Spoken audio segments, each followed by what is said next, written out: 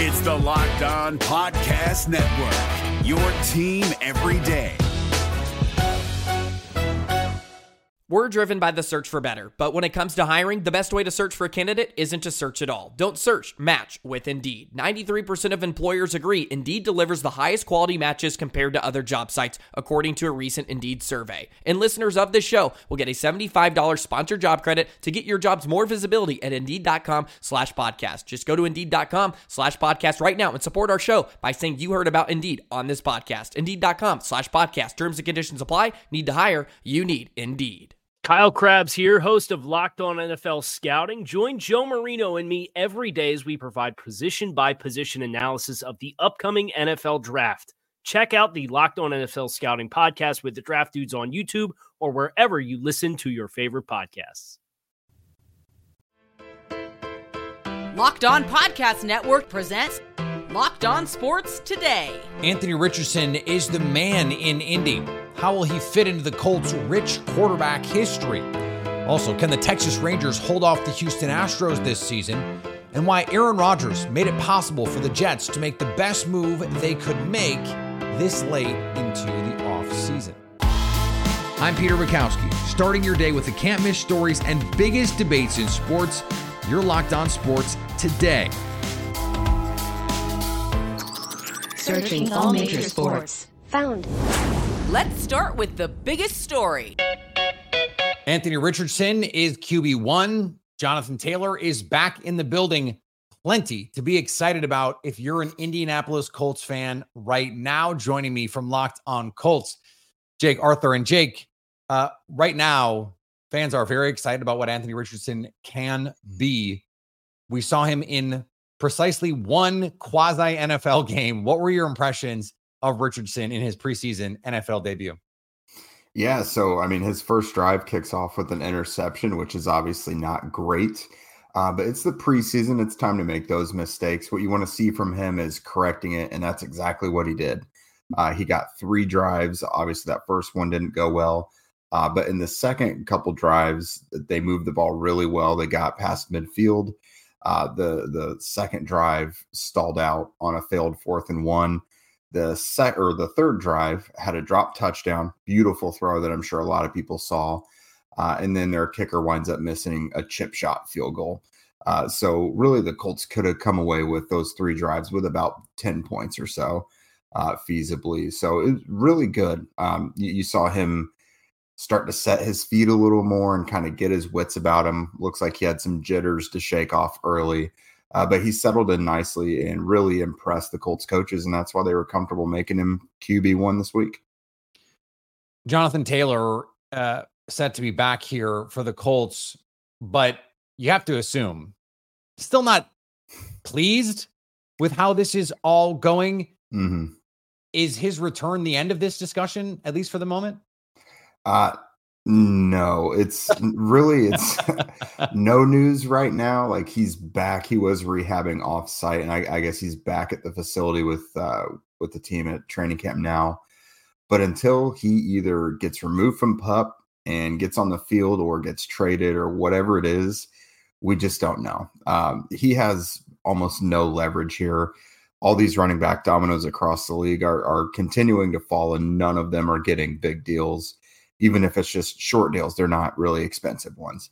I just do not see a way that he's going to get what he wants. Plus, if this ankle injury is legitimately a thing, and it's the same one that got repaired in January, that normal timeline for return is about a month. And again, it happened in January, and here we are in mid-August. So if they're trying to say that's a legit injury, why would a team want to throw big money at a guy who's having that injury still all this time later? It does seem like, though, if you want Anthony Richardson to succeed, having arguably the best running back in football there and happy and a part of this team long-term would make a lot of sense. Plus, Jake, isn't this why you have a rookie quarterback on a rookie contract? Understanding, okay, it's a little more expensive because he's a top 5 pick, but isn't this why you have a rookie contract? So you can maybe overpay in a position like this, because it makes you better with this rookie quarterback when you can afford to do something like this. Yeah, I honestly think this is pretty uncharacteristic for the Colts and specifically Chris Ballard. They've preached since the day he got here in 2017 they were going to draft and develop and re-sign their own guys. And yes, running back isn't a premium position, but they reset the market with Quentin Nelson at guard. They reset the market. Not a premium position. Shaquille Leonard at linebacker. Not a premium position. Exactly. So you think Jonathan Taylor being a top 5 running back in the NFL, who gave you arguably the best season a Colts running back has ever had, considering Hall of Famers Lenny Moore, Edgerrin James, Eric Dickerson, all these guys, Marshall Faulk. He's had the best season of all of them. You would think you'd be a little more willing to play ball. Like maybe you don't reset the market with him, but if the reports are true that they never have even offered him a contract or even come to the table for negotiations, I think that's kind of crazy because we've seen them extend guys a year ahead of time numerous times this time of year for the past few years. So it's not like it's unprecedented for them. So I don't really understand their stubbornness here. I don't really think any side is particularly handling it well, but I especially don't know why the Colts wouldn't want to match Taylor with Richardson for at least the next couple years. Stay up to date all year on the Indianapolis Colts by subscribing to Locked On Sports today and Locked On Colts on your favorite podcast app and on YouTube. Thanks for making Locked On Sports today your first listen. Coming up, can the Rangers hold off the Astros in the West? Before we get to that, the blindside story continues to take strange turns. Football season is about to kick off, and FanDuel is giving you a chance to win all season long. This is such a cool promotion. Right now, when you bet on a Super Bowl winner, you can get bonus bets every time they win in the regular season. Just pick any team to win the Super Bowl, and you'll get bonus bets for every victory. You can use your bonus bets on point spreads, on player props, on totals, whatever. There's so many things you can bet on. You can sign up, place a bet on the Bills to win it all and get paid for every win they accumulate in the regular season before the Super Bowl even happens. 11, 12, 13, 14. That's a lot of bonus bets. You can also join in on the baseball playoff action every day, like tonight's Astros-Marlins game. Justin Verlander on the bump for Houston, which makes Miami home dogs. FanDuel has the Marlins money line plus 106. You can also combine prop bets within a game to make a same-game parlay for even bigger payouts. So visit FanDuel.com/lockedon and start earning bonus bets with America's #1 sportsbook. That's FanDuel.com/lockedon. If you're looking for the most comprehensive NFL draft coverage this offseason, look no further than the Locked On NFL Scouting Podcast. Join the draft dudes, Kyle Krabs and Joe Marino, as they go position by position through the NFL free agent class and into the star-studded crop of college stars who will be selected in the 2024 NFL Draft. If you want to know who your favorite NFL team should be adding to its roster, you need to check out Locked On NFL Scouting, available on YouTube and wherever you get your podcasts. Part of the Locked On Podcast Network, your team every day. Now, here's what you need to be locked on today. The Tuohys have issued their dispute to Michael Orr's claims that they took advantage of him financially. Attorney Martin Singer issued a statement on behalf of the Tuohys that called Orr's petition transparently ridiculous. The statement further says Orr has actually attempted to run this play several times before, but it seems that numerous other lawyers stopped representing him once they saw the evidence and learned the truth. They insisted that any money received be divided equally, and they have made good on that pledge. The evidence, documented in profit participation checks and studio accounting statements, is clear. Over the years, the Tuohys have given Mr. Orr an equal cut of every penny received from The Blind Side. The statement from the Tuohys also included a threat from Orr that he would plan a negative story about them in the press unless they paid him $15 million. This has gone from a ripped from the headlines book and movie to straight up tabloid stuff. When Baltimore Ravens quarterback Lamar Jackson throws a touchdown pass this season, there's a chance it will come on a route that he suggested. One of the biggest changes in the Ravens' first season under new offensive coordinator Todd Monken is more freedom and input from Jackson. In addition to giving Jackson the leeway to audible, Baltimore is using plays that Jackson has sent to the coaching staff. It would appear Jackson is putting his stamp on a revamped offense that is looking to bounce back from averaging under 21 points per game, the Ravens' fewest since 2015. In baseball, did the Braves just stick a fork in the Yankees' playoff hopes?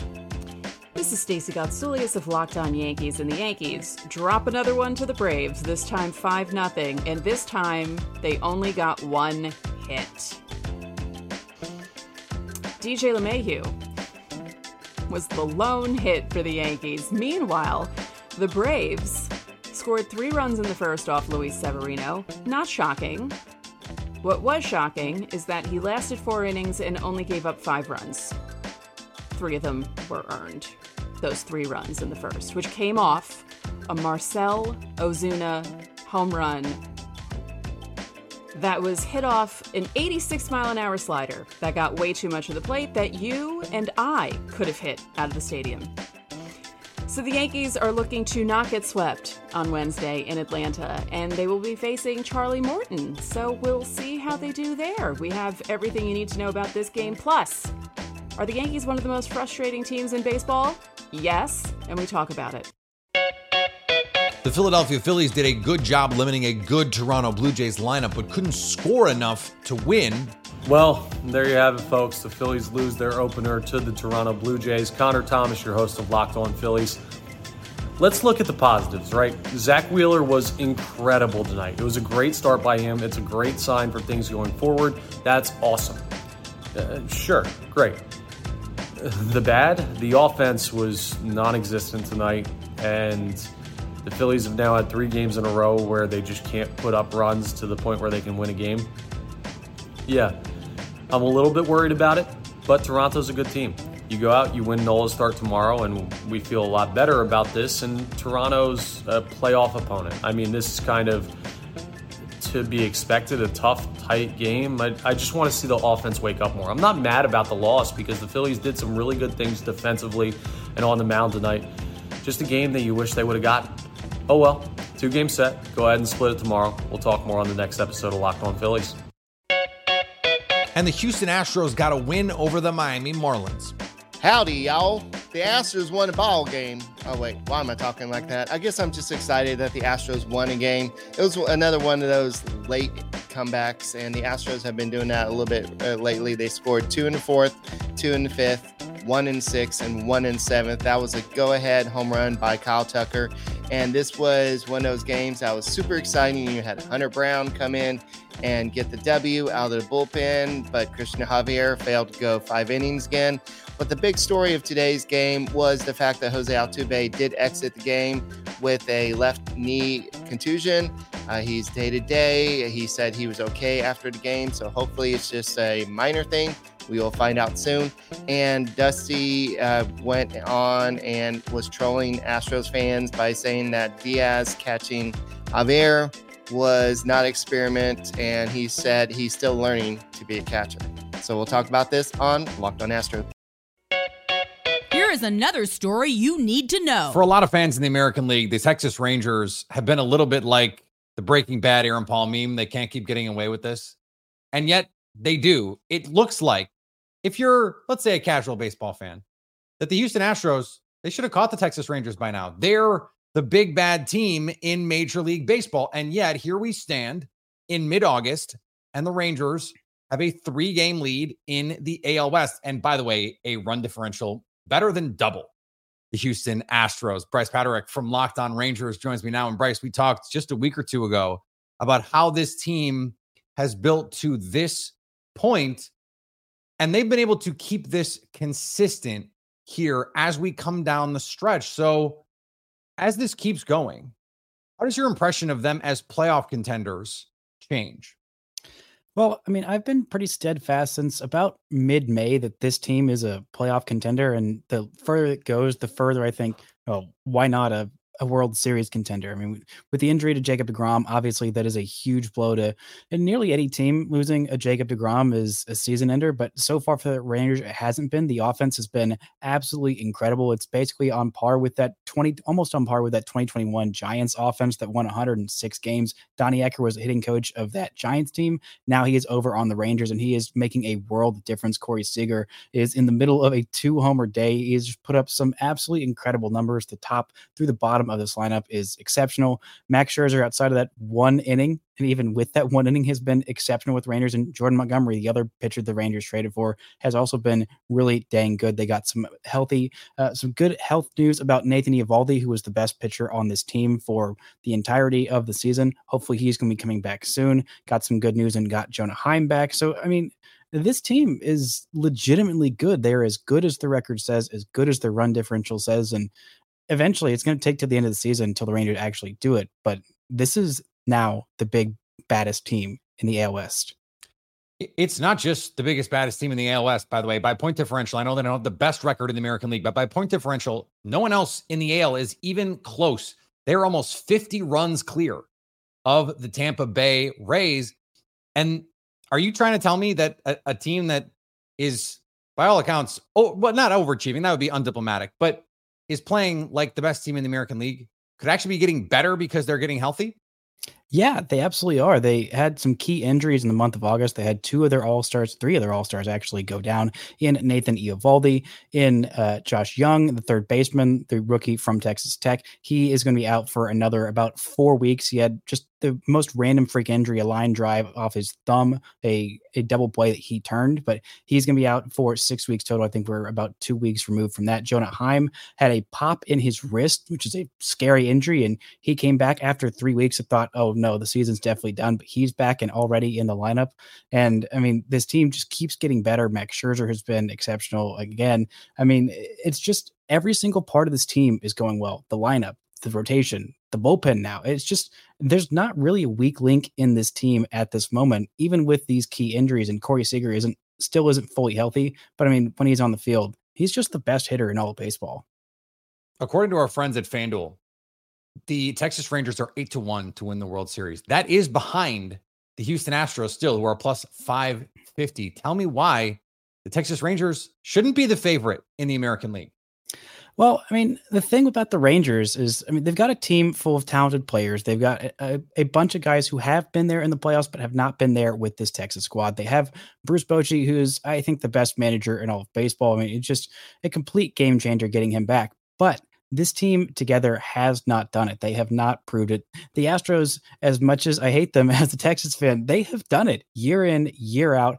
They have been consistent, and this Rangers team has been so good, but they just can't really gain very much distance on the Astros because this Astros team is very, very good. No matter what happens to them, they have suffered their slew of injuries as well, but the Astros just keep on chugging. So, I mean, it makes sense for the Astros to be the favorite, but I still think that people are counting out this Texas Rangers team a little too quickly. Stay up to date all year on the Texas Rangers by subscribing to Locked On Sports today and Locked On Rangers on your favorite podcast app and on YouTube. Coming up, why Aaron Rodgers made it possible for the Jets to bring in Dalvin Cook. If you're looking for the most comprehensive NFL draft coverage this offseason, look no further than the Locked On NFL Scouting Podcast. Join the draft dudes, Kyle Krabs and Joe Marino, as they go position by position through the NFL free agent class and into the star-studded crop of college stars who will be selected in the 2024 NFL Draft. If you want to know who your favorite NFL team should be adding to its roster, you need to check out Locked On NFL Scouting, available on YouTube and wherever you get your podcasts. Part of the Locked On Podcast Network, your team every day. Better late than never, right? Aaron Rodgers giving money back to the Jets this year enabled them to go out and make a few moves. Enter Dalvin Cook, who Locked On Jets host John Butchko sees as the best possible move the Jets could have made right now. You know, Aaron Rodgers giving back some of the money that was owed to him. Maybe it makes a signing like this possible. Maybe it shows you that Aaron Rodgers is fully committed to this team. Aaron Rodgers is fully committed to making this a championship caliber team. And I think ultimately on today, August 15th, how are you going to improve your football team? I don't know that you can do better based on the players who are available than signing Dalvin Cook. This may have been may not have been true even a month ago. It may not have been true 3 months ago. But on August 15th, I'm not sure that there was a better move for the Jets that could up their ceiling more than Dalvin Cook. It's not just the moves that the Jets can make right now either.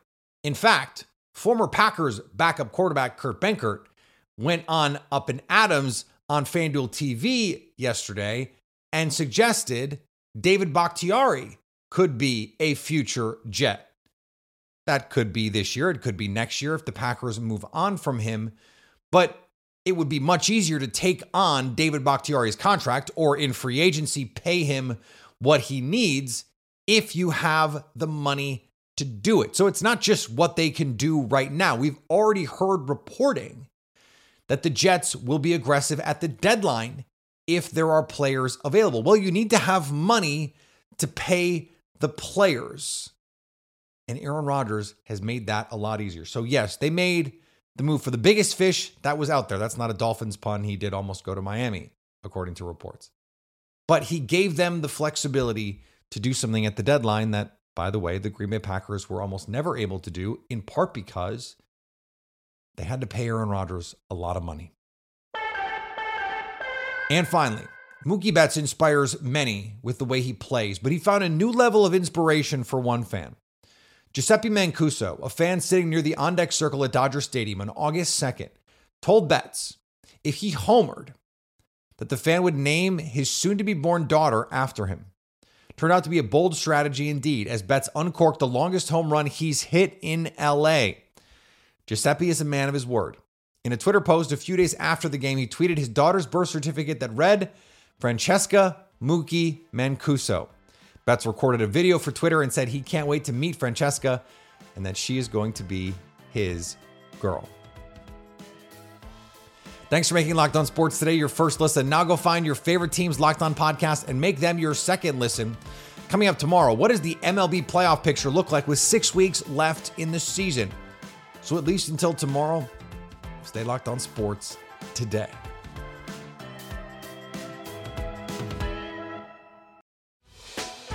Hey, Prime members, you can listen to this Locked On podcast ad-free on Amazon Music. Download the Amazon Music app today.